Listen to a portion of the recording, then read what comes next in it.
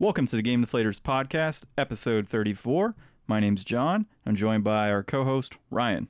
Hey everybody, how's it going out there? Here at the Game Deflators, me and John like to talk about the games that we've recently picked up, the games that we're currently playing, and the funky, fresh, blast from the past inflation deflation challenge. But don't forget, Ryan, we also talk about news.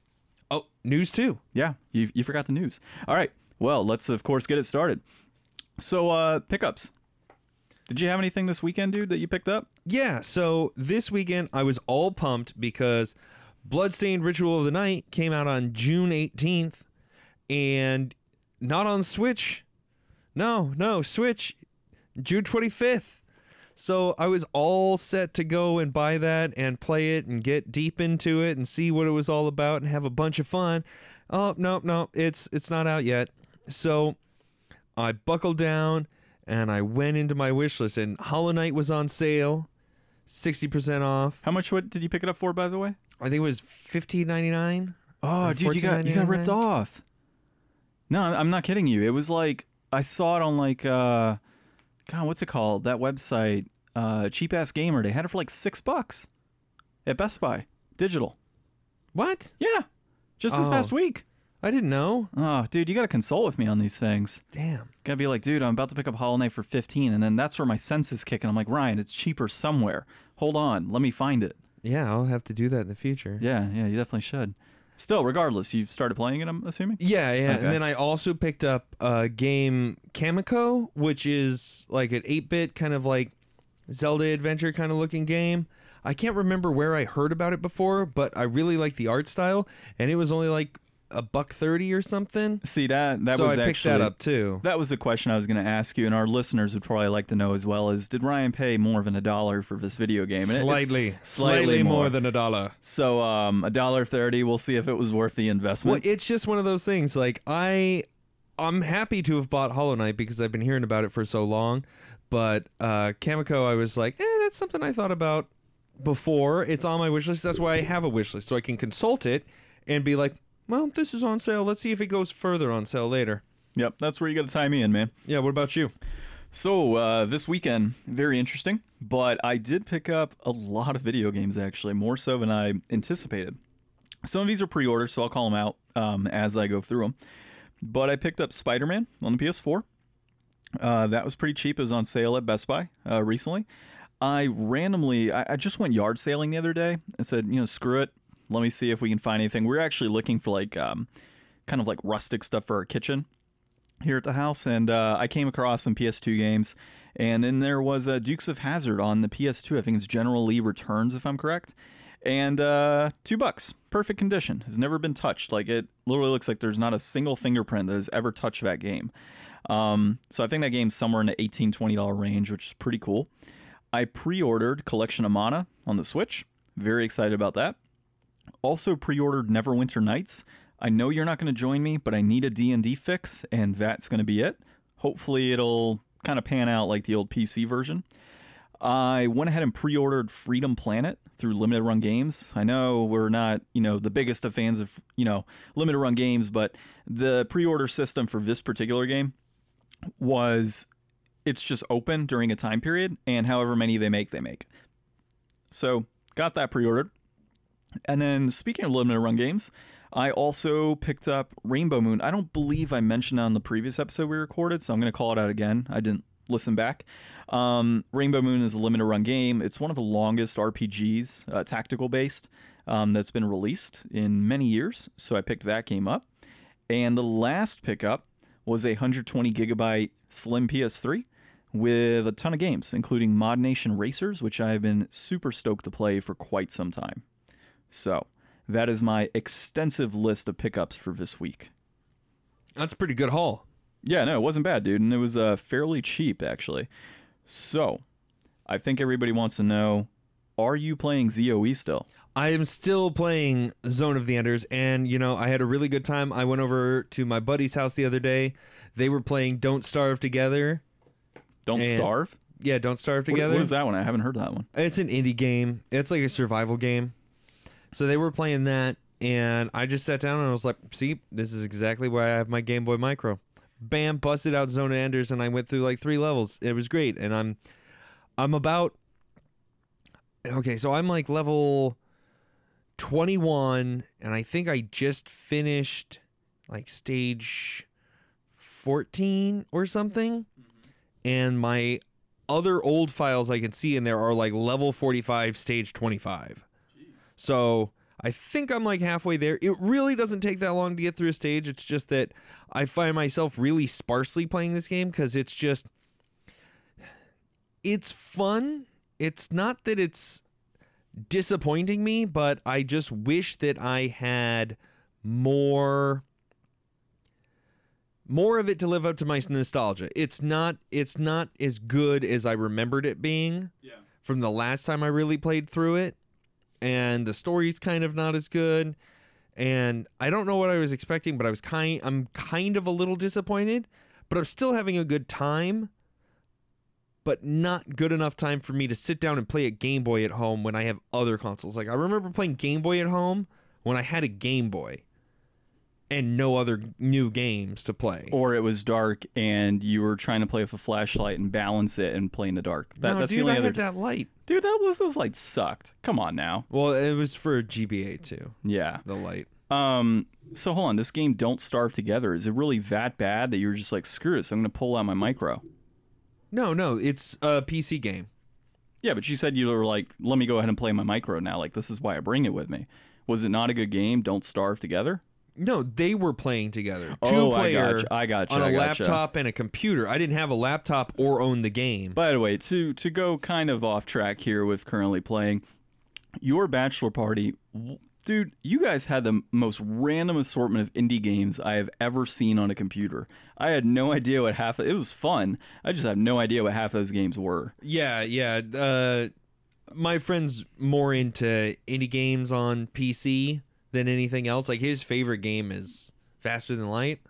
Which one was that? Did we FTL? play it? No, we've never played FTL. Gotcha. Yeah, it's something that I've dabbled in. I mean, like, I got totally lost in Cave Blazers for months. Mm-hmm. Probably the game I played the most obsessively was when I was playing The Messenger.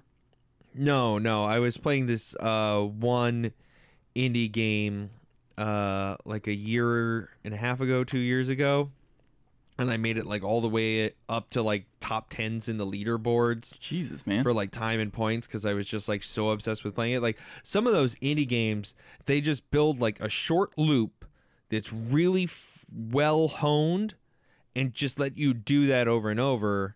And it was, very similar type game to Cave Blazers too. So it's like, I find it very easy to caught up in the innovation that you get from that, and the fact that usually they're like pretty cheap. So it's like, I'll check out this Kamiko game and see what that's all about, and see, who knows, maybe it's like another $3 game that hooks me. I mean, like, free games on mobile, those are the most addictive. Well, yeah, and I mean, that's part of the reason why they make them free, because they get addictive, and you start buying little packages and loot crates and everything else tied to them. Well, yeah, but I mean, like, without doing any of that stuff in indie games, it's very comfortable to come back to something that you can just bite-sized go through like a sitcom instead of like a drama. Totally agree with you on that. I don't know, man. Sitcoms nowadays, too, I find myself drawn in again, too. Hollow Knight, though. So you picked it up. Did you start playing it? Yeah, it's super awesome. I was a little bit lost for a time. I made it through the first area fine. I made it into the second area, and I got a little lost. And then I kind of started figuring out exactly where I needed to go and what I needed to do. And then I thought I did all that. And it's like a Metroidvania, so it's like I got a new skill. And I was like, okay, well, where can I go now that I wasn't able to go before? Also in this game, you have to buy like everything useful for you. So you have to buy the map, but you have to buy a map for each zone. So imagine like if you're in Metroid and you go to the little map point where you can obviously open up the map. But instead of downloading the map, you have to buy it. Interesting. And then the map only shows you where you've been once you've been there and then gone back to a place and rested. But it has like areas that are blacked out that you haven't been to, right? Yeah, it'll have some of that. So similar to a Metroid in that respect. Yeah, but then all the icons, you have to go to the shop and buy the icons. So to see where things are, you have to go buy little badges. And then those badges will appear on the map whenever you discover those points. I hope you're purchasing with gold within the game, right? Yeah. And then you finally get little things that you can mark your own points of interest on the map. So I finally started being like, okay, I can't go past this way because I don't have a skill that will let me, so that I stop backtracking all over the place and trying to memorize where things were. And then I was like, I have idea where to go. So I just started going in a way because I could. And I totally, without meaning to, just like, I didn't break the game, but I definitely sequence broke it. Because I went to a place, I looked up a walkthrough. I didn't actually read through the walkthrough, but I'm like 5 areas. I went to a place 5 areas past where I should have been. And you probably died pretty instantly. No. Oh, made really? my way all the way back out, and now I have this new skill that doesn't do anything useful for me. But yeah, because it's later in the game, so they don't want you to do anything useful at that point. Well, You've already... So what it is, it's like when you fight enemies, you have your health and you have your soul meter. You can charge your soul meter to refill your health. Or you can charge your soul meter, or you could shoot a blast with your soul meter. And I'm assuming you get other abilities later on. So I got this sick, like, dream sword. That's like a whole nother button, and I could charge it up and then slash somebody, and it doesn't hurt them at all, but it fully fills my soul meter. That's pretty cool. Instead of having to, like, normally it's like you have to kill 2 enemies, and most enemies take 2 hits, so it takes me 4 hits between 2 enemies to get enough soul to heal 1 bit of heart. Or 1 health. So with this, without killing the person, I could just farm soul meter.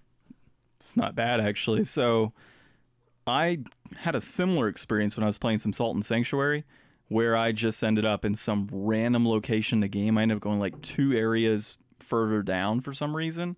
I don't even know how I was able to manage that, because you're typically supposed to be able to open up as you progress, like get different keys, similar to a Dark Souls.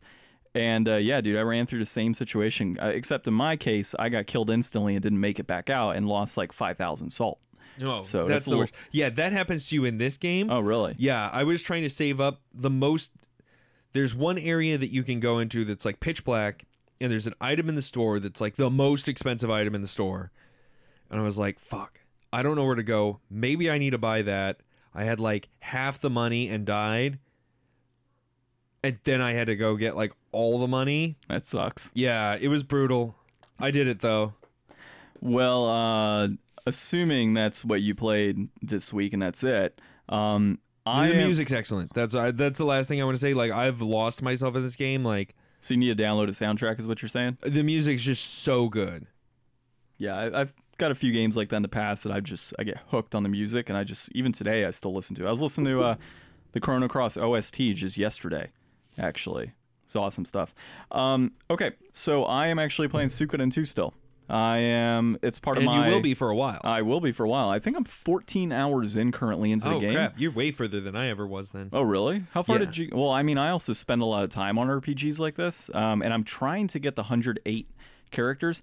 I normally would not try to do something like this, but I kind of had the ending spoiled for me, I think. I don't know the truth to it. But it was some character will die unless you get everybody. I'm like, well, shit, I don't want that to happen. I don't think that's a thing. I don't know, man. So basically, apparently, if you get all 108 people in the game... Well, maybe you get a true ending. Yeah, exactly. So that's kind of what it is. You'll get like a different ending. Well, the true ending is if you don't get everybody, obviously. Oh, okay. I would imagine. Well, no, I guess you could take it both ways. So yeah, a true ending would be if I got everybody. An alternative ending would be if I don't get everyone. So... Right now, I'm trying to get everybody, We'll see. I know I missed one character, but I have the opportunity to pick them up at a later time in the game. Have you met the kid in the village? Which kid in the village? You go to a village and there's like a bratty kid. A bratty kid in the village? Yeah. I want to say he's a bird person. I don't remember, dude. I don't think so, no. So you might be further than me. I basically just got to where I'm now lord of the area, and we just overtook the castle after the necromancer was there. Oh, you just got the castle? Yeah. Oh, okay. So you've been doing more in the game probably than I did. I'm like level 28 at that point in the game, which is ridiculous. I have no idea. You know what? I should bring my Vita and we can look at my file next time. Yeah, like I theoretically right now should be about level 20, and I'm level 28. Now, there was a trick that I found where if you, and I might have discussed in the last episode, but you pretty much have the ability to go into a part of the game that you won't be able to, or you're not supposed to really go to till later on. Yeah, and you can power level. Yeah, so I just power leveled, brought a bunch of medicine, and I was good to go. So really enjoying it right now. Story's fantastic. My character's name is Dell. And, you know, spoiler alert for anybody who didn't listen to the last episode, but Jowie, the character that was my friend, has essentially backstabbed us and killed the leader of one of the cities, which was then overtaken. So super excited about this game, definitely enjoying it, and I wouldn't say it's worth the like $150 that it goes for a complete in box, but it's definitely, I can see why a game like this goes for so much money. I mean, it's uncommon from what I know, and it's just a great game overall. So see, I wouldn't know about that. I bought it digitally on my Vita. Yeah, screw you. Okay, so looks like we're a little past where we wanted to be on our time, but let's continue on, man. So news this week. This just in on the Game Deflators. Okay, so we've got subscriptions raining down upon us. We all heard a lot about this at E3. We've all been seeing a lot about this all over the place. They want our money, and they want it now. Call J.G. Wentworth. And they also want it next month and the month after that. Like, they want all the money all the time, and it's just not good enough. But, you know, nobody complains about Netflix. I have a question, Ryan. Can we hashtag J.G. Wentworth after that little bit? Yeah, dude. Okay, cool. Throw some money to JG. No, they're supposed to give me cash, and give it now. Okay, so for those that are not at our age and don't understand what that is from daytime commercials, so subscription services, there's a great article on Wired, I think you got it pulled up right now, where it just talks about all the different subscription services. By Brian Barrett. Yes. Great article. We'll link it in the actual podcast description, I guess, since we got to get our YouTube back up. Yeah, we also would like to apologize. If you're listening to this right when it comes out, it won't be on YouTube, and you can't hear us apologizing, but we're sorry. Yeah. Whole issue with that. And go like our Facebook page, actually. We had to get a new page going for that. So everything else is good, though. Twitter and Instagram. So, yeah, so we now have subscription services for Ubisoft, EA, PlayStation Now's had it for a while now, Xbox Cloud, tons of other subscriptions out there. I think World of Warcraft. Yeah, World of Warcraft, which has been, I guess, over a decade. Air filters, you can get a subscription for that now if you didn't know. Netflix, and just about anything else that you want a subscription for, there is one. You know, I had to knock off some subscriptions. I got tired of having Funimation and Crunchyroll and not watching either of them. So I got rid of Funimation because I'm more inclined to watch Crunchyroll. You should have just given me your password, and then you wouldn't have felt that it was going to use. I would have watched Funimation. I need to watch DBZ. Not the originals. I need to watch the GT, that one. Oh, I've got it all on box. Oh, well, you need to loan it to me. Yeah, you can take it. And now we can hashtag GT and Dragon Ball Z. So, my opinion on this, sir, subscriptions need to go away. Or at least be minimalized to, like, bare bones. Like, I'm so over this, man. You have Ubisoft, EA, PlayStation Now. Was it Epic Game Store? Or don't they have something going on? No, Epic Games is just its own thing. Its own thing. Yeah. It's just everything is subscription services now. We're gonna stream it. We're gonna get it to you. You have GameFly that's been out for years, where you can pick up a game. Now that's the thing is, I don't understand, like, all of these things. They've got a real leg up on GameFly because GameFly doesn't distribute. It's like GameFly never had the opportunity to do what Netflix did, and that's because the studios got there first. Like, well, I don't think the tech was there, though. Well, no. I mean, the thing is, like, the tech was not there until now, and streaming videos was obviously much easier to do sooner. But, I mean, there's not going to be a Netflix because everybody knows that they can make their own money off of this. The same way there was Netflix for a long time and Hulu, and that was it. And now there's, NBC and CBS, TNT, they're everybody doing the has new Disney one that's going to have all the Disney stuff. That's gonna be awesome. That's $6 a month. See, that's the thing. $6 a month sounds reasonable Until it all adds up. for all the Disney stuff, but it's like they're basically just selling you one channel at a time now for subscriptions. But for games, I always liked the idea of physical media for a long time, and then just in the last couple of years, I started turning around to digital. And I understand a lot of people are freaked out, and a lot of people think they just want to lease the rights to the game to me. And what happens if I put all this investment into this and then they decide to pull the plug and kill the servers? And what about, archiving this for posterity? Like, what about video game history? There's a lot of unique takes on this. There's a lot of different opinions in here. But for me, I'm just not as concerned because I'm a general consumer. And for me, it's just like, dude, if I could just pay $15 a month to play any Nintendo game, even the new ones that just came out and any of the old ones, I'd pay that $15. Well, here's the thing, If though. it was $20, I'd probably pay that $20. If it was $25, I don't know. I'd have to start playing more games to justify that. Like, I think all of these things have a measurable point at which they're absolutely not worth it anymore, given all the other circumstances. And they're just going to have to hit those marks, and we're just going to have to see what it runs you. Because I don't own an Xbox, so I don't have the good Xbox service. I own a PlayStation. I don't play enough PlayStation games to use PS Now. I don't know anything about PS Now. Well, I have plenty of games that I need to play. So for me, a streaming service honestly just doesn't make sense just due to the sheer amount of video games on my shelf. I mean, we could probably run 1,500 episodes and do one inflation deflation based on what we got. And that's without getting new stuff. That's assuming I never pick up another video game in my life. So, yeah.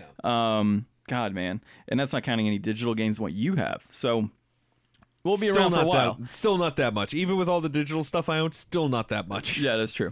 So I traded in a lot of games, folks. GameStop took me. They took me and robbed me blind. Yeah, I've never traded in a game in my life. I mean, it's pretty obvious.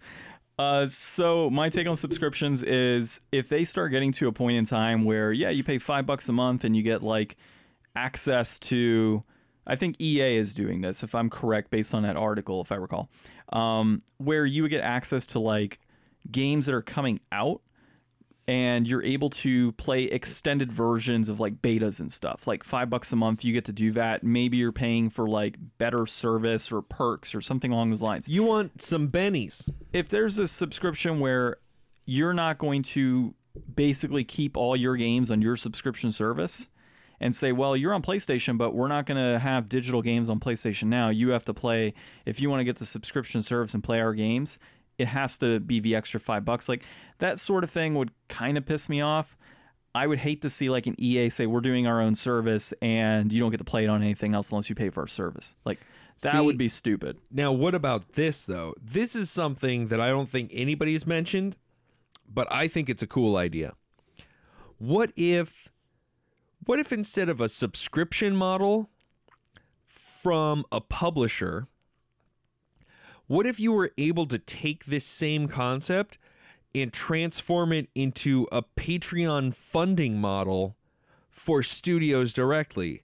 Like, if these studios need all this money to make these big games, but they're having to put all these loot boxes and cut all these corners and do all this crunch in order to get, all the money that they can from you, what if we could get the studios out from under the thumbs of the publishers by pledging a certain monthly model value to them in order to get access to those games, almost kind of like how you pre-order games through, Like GameStop? You don't pre-order games technically through Kickstarter. Well, You're pledging money to them to build that, and then you wind up kind of getting a pre-order as a thing, even though that's not how it's supposed to work. Well, the game that you were just talking about, Bloodstain, that was a similar situation. I think Game Grinders, matter of fact, did the whole Kickstarter thing for them. Like, he was backer from that point. Yeah, you could do the backer thing, but it's not supposed to be a way to buy the thing. Yeah, you're pretty much contributing with the benefit. Because if it doesn't come out, you don't get anything. Well, I think Kickstarter policy is if they don't go through with it, then you get your money back. No. Are you sure? No, you don't give your money until they've reached their goal. Once you reach their goal, you gave them the money. You hope they finish it. Gotcha. But it's the same reason why they're not doing any refunds for Shenmue. Yeah. That makes sense. Even though it's not releasing on Steam anymore. Totally makes sense. But I think that would be cool. But the problem is those publishers own the rights to all those games. And the bigger problem is so many old games, nobody knows where the rights are for them, or it's confused on where they're at, or multiple people own multiple parts of the license. So it makes it difficult for a lot of brand stuff. Jim Sterling goes into more depth about this in his video, but it's crazy that all these subscriptions are coming out and it feels like it's 5 years too late. Like, I feel like everybody's kind of starting to get fed up with subscriptions. And I just don't see this being the future unless there's a lot of adopters. Because PlayStation Now's been out for a long time. I don't know anybody that uses it. That's the thing. Yeah, same here. And that's the thing, dude, is how many adopters are you going to get? And at this point, there's so many subscription services that are coming out on almost a daily basis. That and they still want you to buy new games. And you're going to spread it thin. So, like, I can't get, let's say I had PS Now, but, I might not be able to do Ubisoft or EA or Stadia or whatever it may be, because now you're talking about on a monthly basis, you're taking more money from me. Stadia is free, I believe, and you purchase new games. Stadia is free, you purchase the games, but the subscription is only for higher quality. It's like a Stadia Pro in a sense. Yeah, but that's to get the 4K. True, but I game in 4K. It doesn't matter. It doesn't matter. You're still buying the game. I'm fine. We were talking about this a little bit earlier, and we'll get into this a little bit more later, but I already don't play games in 4K, So I don't need 4K. Stadia, free Stadia, where I just pay for a digital copy of a game just on any platform instead of on a dedicated platform, is the same difference to me. Like, I never buy stuff for PC because I have a decent laptop. That decent laptop is so decent that I don't feel compelled to build a gaming rig. But once Stadia comes out, you best believe that it's going to be the best way to play just about any game, if that's the right form factor that I want to play that game in. Like, the ability to choose my form factor for my gaming needs. Some games I want to play handheld, some games I want to play on a TV, some games I want to play in the middle. The flexibility of it's appealing to you in a sense. Well, we've gone on a little bit on this one, so I'm going to bounce over here on our topic. So let's actually quickly go into, well, it was going to be Harry Potter Wizards Unite. We can go into it after this. Let's talk about it. Well, hold on, because I think this is a good segue. Oh, yeah. Yeah, it's a good segue. So we had the future of gaming is what we were talking about regarding the PS5 and some of the details we've had. We've talked about in previous episodes. Yeah. But one of the key things I saw in a recent article, which rumored PS5. Rumored PS5. It's not happening. Even though it's obviously going to be called the PS5, because why the fuck wouldn't they? They're the longest running with the number thing. You keep that. If you're the longest running with the number, you keep that. Yeah, I know. You stay at 5. Like, if they call it something else, it's going to be stupid. Because they're never going to make the Xbox 4 when you have the PlayStation 5 Well, no, because it inherently is one number better. See, I think what's going to happen is the next Xbox will be called the Xbox One 2. So we'll see how that works. Xbox has just a terrible... Microsoft in general has a terrible naming scheme. Buckle My Shoe VR. Yeah. Do you know how difficult it is if you're on eBay to look for like Xbox controllers, like Xbox controllers, and it pulls up like everything else on the face of the planet versus like PlayStation controller, PlayStation 2 controller, PlayStation 3. Like it's so much easier.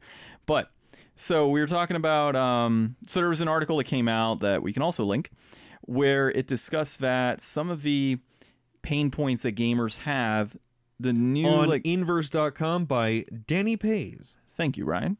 So some of the things that we're going to be seeing in the future are not going to be as painful anymore. One of them being solid state drive being put into the new PlayStation 5.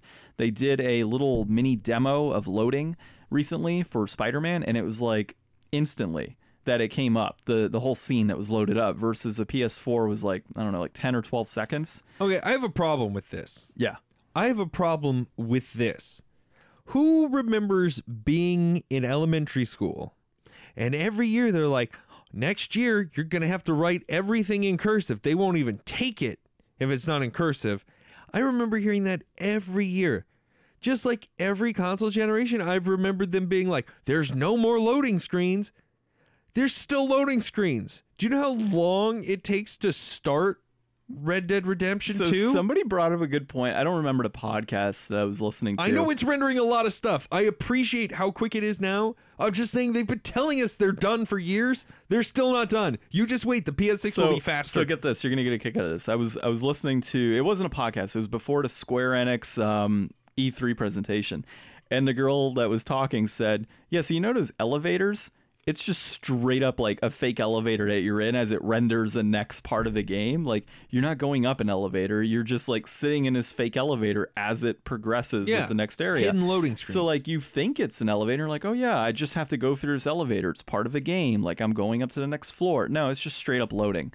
And I never really thought about it in that respect until that was mentioned. Like I always thought, yeah, this is a cool functionality. Like, you know, I'm in the elevator. I get to press the button. Like it feels real. No, it's just because we're loading the screen. Well, this is the thing that's crazy. Have you ever played a game with a loading screen minigame? Probably. Because Namco Bandai held the patent on that concept. Really? For a long time.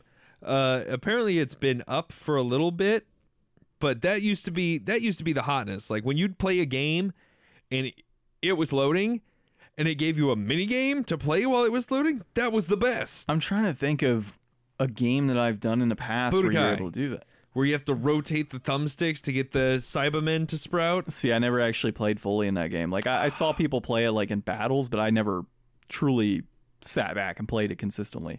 But back on topic. So no loading screens. We're looking at potentially 8K quality video. You don't even game in 4K. Yeah, I don't even...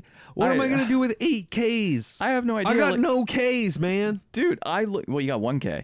I look at 4K right now on my TV. I got a pretty decent 4K I got a TV. good TV, but I don't...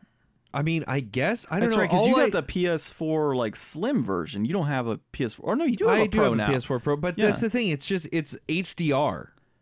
Yeah, I have HDR as well. Is HDR 4K? Are those the same thing? What TV did you get? You got a Sony Bravia, right? Yeah. Yeah, you got the same TV as me, it's just a little bigger.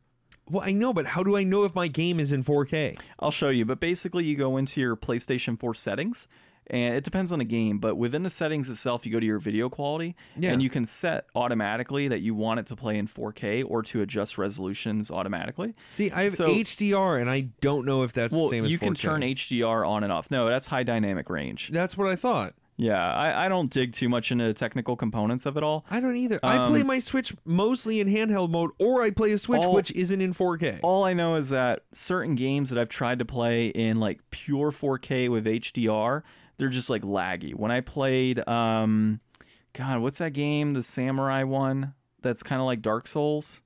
Dude, I forget. Sekiro? No, not Sekiro. It's the other one that came before it. Neo, yeah.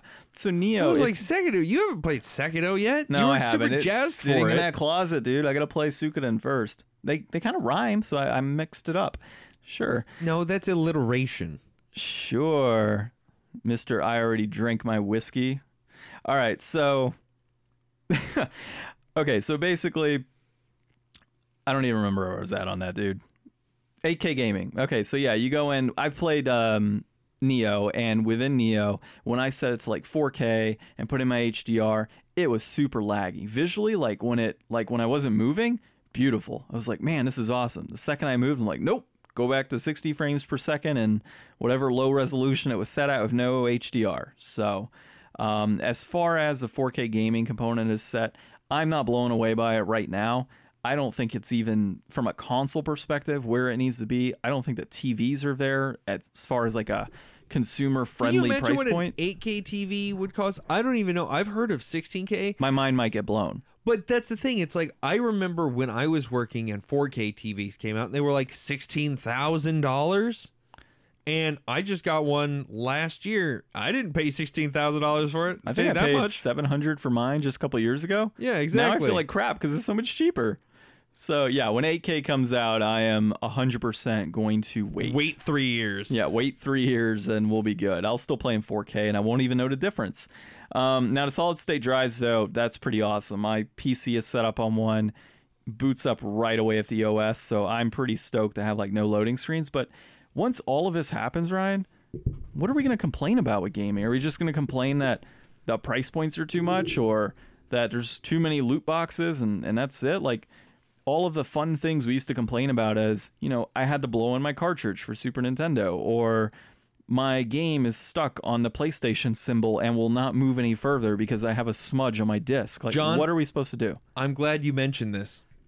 I'm going to stand up for this. But before we move on to the inflation deflation challenge. No, we got to talk about Harry Potter. Before we move on to the inflation deflation challenge, I have my own challenge that I have set for myself. This is beyond the new game's resolution. Are you going to complete a game? No. Oh, well, damn. I did complete The Messenger. Okay. And I will complete the DLC for it. We'll go with that. Go on. I will buy it, and I will complete it. No, you won't.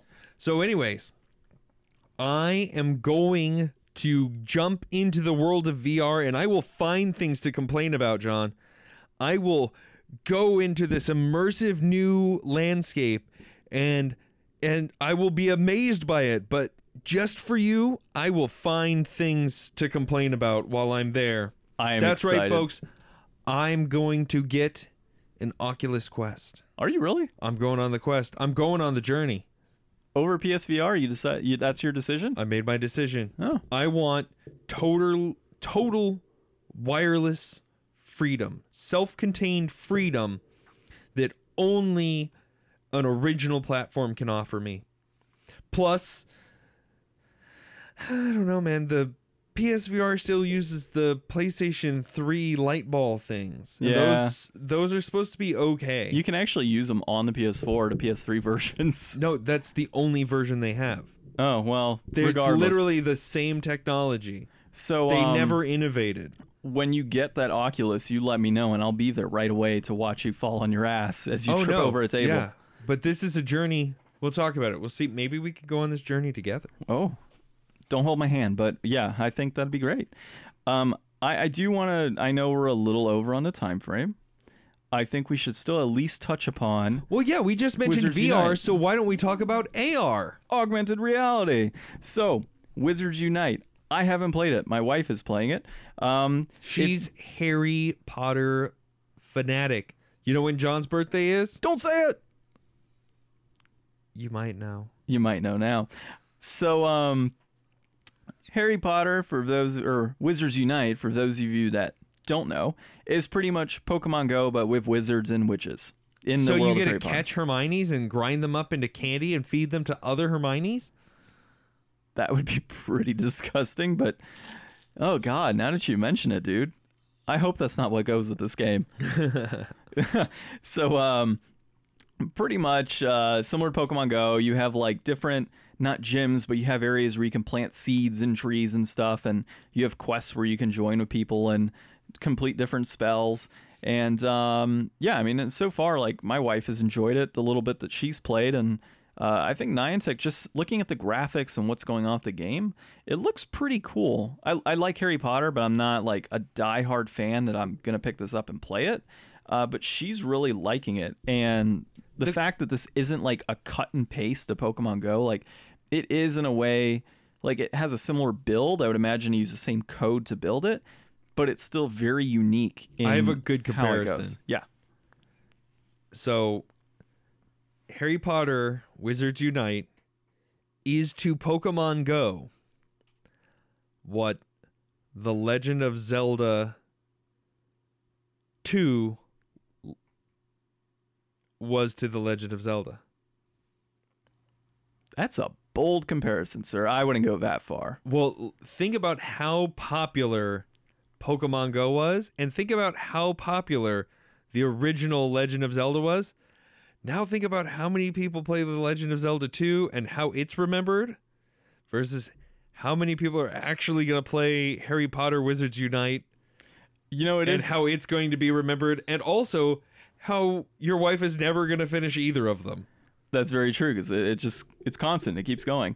I don't know, man. I think it looks pretty cool from what I've seen her play. And you're right, though. It had a very soft opening. Unless you were a Harry Potter fan, you really didn't know that this happened. Well, that's the thing. Is like Pokemon Go was like a phenomenon. Well, now if you play Pokemon Go, I mean, I won't go there, but that pun intended. I don't know, man. I lost interest in it once it passed like Gen 3, because I had no idea what's after Gen 3 Pokemon wise. I just lost interest. Well, but I mean, that's the thing. It's like, it's never going to have the, like, I remember everybody was playing Pokemon Go. Like, people were getting into accidents. People were solving murders. People were getting murdered. Like, yeah. Their phone stolen, playing on 10 different phones on a bicycle in like Asia. It got people to go out and walk millions and millions of miles as a collective. Like we were more active as a society. Like, it really was like, holy crap. Like, I've never in my life seen a game that had that far-reaching of effect since the first time Pokemon came out. Ryan, that is the closest we will ever get to complete world peace. Well, it's just Pokemon, man. Pokemon is more powerful than Harry Potter, and it proved it again because Harry Potter and Pokemon came out about the same time originally, and they were both very big, but Pokemon is like a bajillion-dollar industry. I don't know if that's an actual number, but we'll go with that. Well, Harry Potter is a big industry, but it's not Pokemon. I don't know, man. I would argue on that one. I think Harry Potter's climbing for sure. No, I've seen, if anybody watches Mother's Basement on YouTube, Jeff put out a really good video talking about Pokemon, and in that video... is it really his mother's basement? That's the name of the channel. He used to record from his mother's basement. Oh, okay, so he transitioned out of it. Yeah, he does really great anime videos. He does some video game stuff. He's awesome. Check his video out on Pokemon, and he makes that comparison about how much those franchises are different in where they started and where they are now. And it's just, you think Harry Potter's big, but dude, I don't think anything's bigger than Pokemon. I could argue some other things, but we will agree to disagree. Now, before we move on inflation deflation, I do want to say that I am excited about this augmented reality gaming. I think it'll go into different things down the road if it kind of picks up and continues to be successful. Well, we talked about those D&D cards a little. D&D AR would be amazing. Have you not seen the tech? No. I need to check it. You seriously haven't seen the tech? No, show me after the podcast, after we record. Can we pause and I can show you and we can come right back and they'll never know? Sure. So we're going to go on a brief pause. We're going to do an experiment. I need to blow John's mind real quick, and we'll be right back. Universal Studio Japan 大使世界最高ライドへ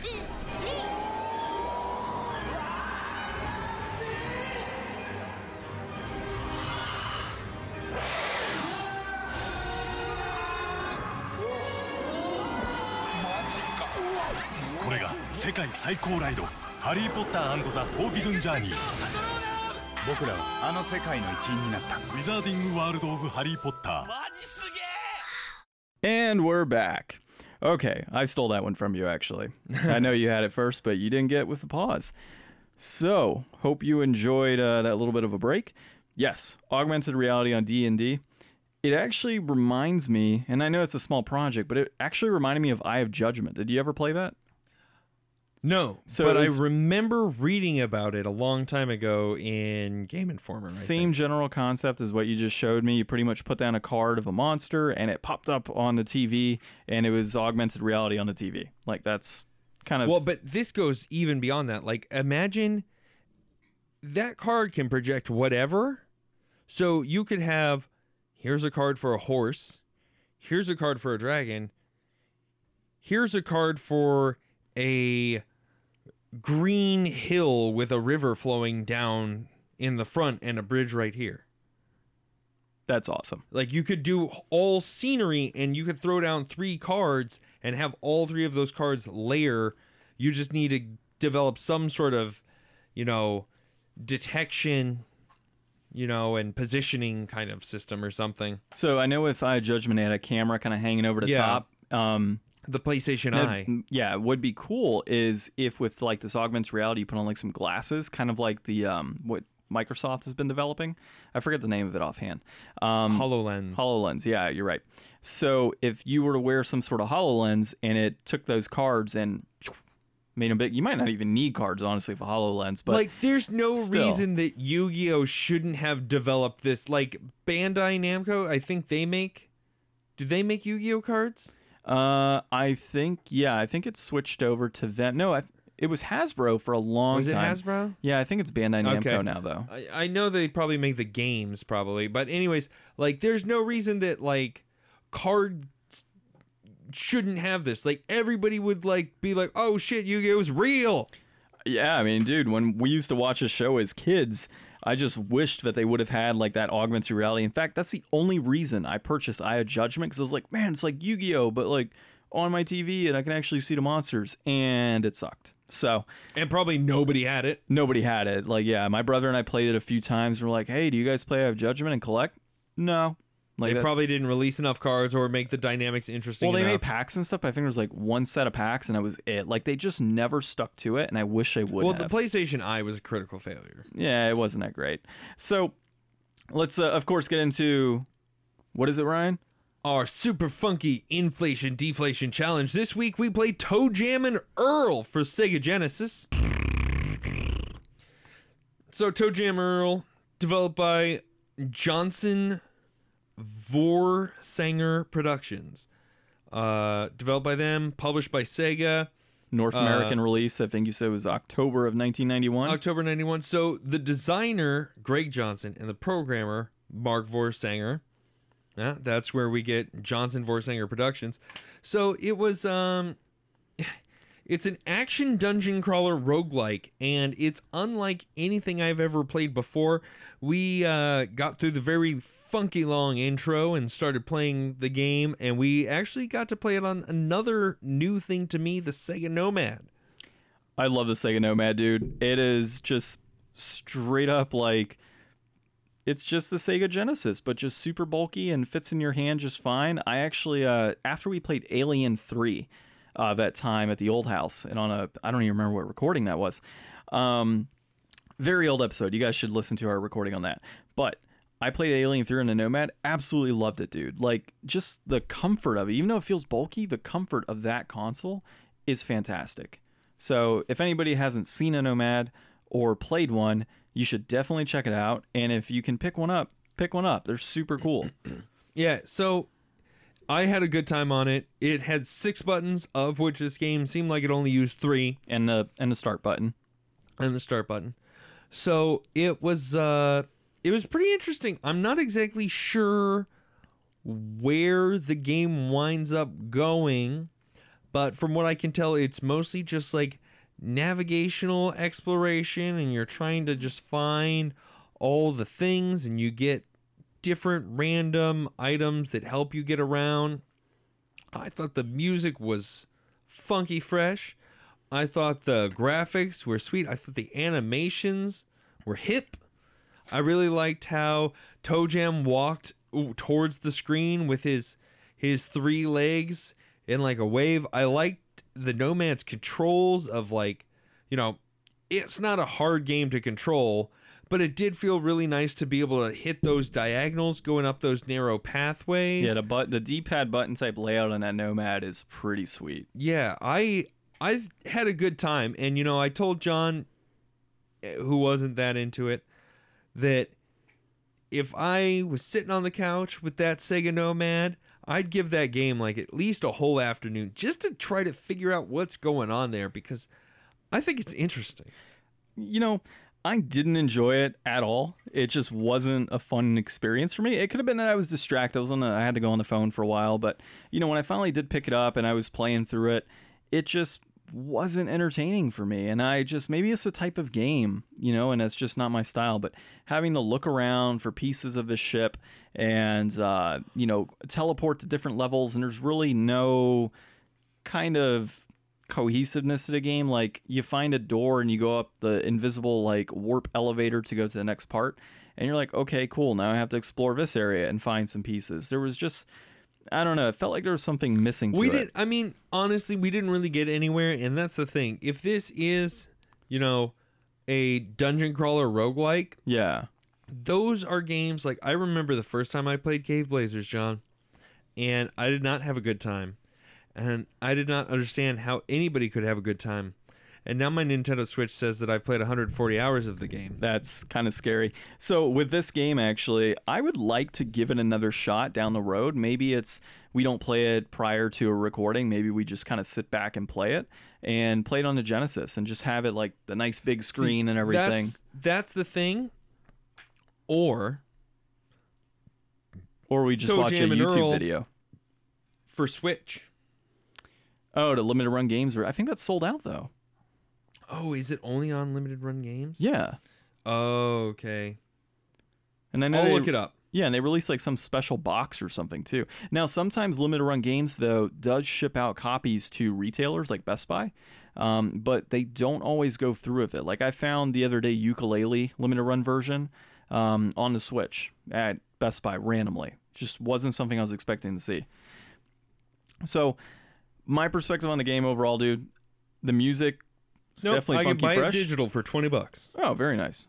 I don't know if I will. We're gonna put a pin in this because John does already own the game on the original console, and that's fun too. Yeah, and it doesn't exactly. cost me $20. It doesn't. So, I like the music. I like the controls. They actually controlled very well. And I don't like the new graphics. I would much rather play the original. Sweet. So that's something I was going to say. The art style. Oh, yeah. God, what the hell is that? That's like too clean. Yeah, I'm not a fan of that. I mean, it looks nice. Yeah, I mean, it's not that it looks bad, but seeing the original, I like that. It feels like a cell phone game. Yeah. It looks like a cell phone game. I don't like that. Okay, so we'll play the original. So yeah, don't waste your money on that. Yeah, so my point being, obviously, liked the artwork, liked the overall controls, felt really good. The music was good. The graphics were good. It just wasn't my style of gameplay for what we were doing. Now, obviously, if we progress further, I might find that I definitely enjoy the game. And this is a thing that has come up, not the last few, but definitely for a couple of these. I've been taking in the idea that we should have a fresh new look at these games as we approach them. But I wonder if we wouldn't be better off going in with some knowledge. Like, I know you've played some games, I've played some games, but sometimes we play some games that neither of us has played. We don't know what we're doing, and we spend a lot of time trying to figure out what we're doing. That's some of the fun of it, though. Well, it is some of the fun of it. But and I it agree. is some of the originality of it. though. But it's like, maybe we would have a better time if we weren't trying to figure it out. Good point. So we will start doing a little more front-end research before we'll do some rearranging. You could expect actually to see a few changes here on the Game Deflators. We're probably we got a new Facebook page. We're looking to get some new art assets. We're looking to mix it up here. We're trying to try some new things and see what's going to happen with it. Try and go out on the convention scene a little bit. Yeah. That'd be fun. We'll keep you posted. We'll let you know when we know if there's something you need to know. Exactly. And that we'll let you guys know to let us know if there's something that you need to know. I don't know if they let caught us that. know. Hit us up on Facebook, Twitter, Instagram, soon to be YouTube when I get it launched again. Yep. Thank you, sir, that deleted it. So, that being said, that look that you just gave me. So, either way, what is a verdict on this? The game is $50 complete right now. Used to be about 60. The game is currently, it is $50.97 complete, $32.53 loose. Jeez, man. Yeah, that might be one of the higher loose prices that we've done so far.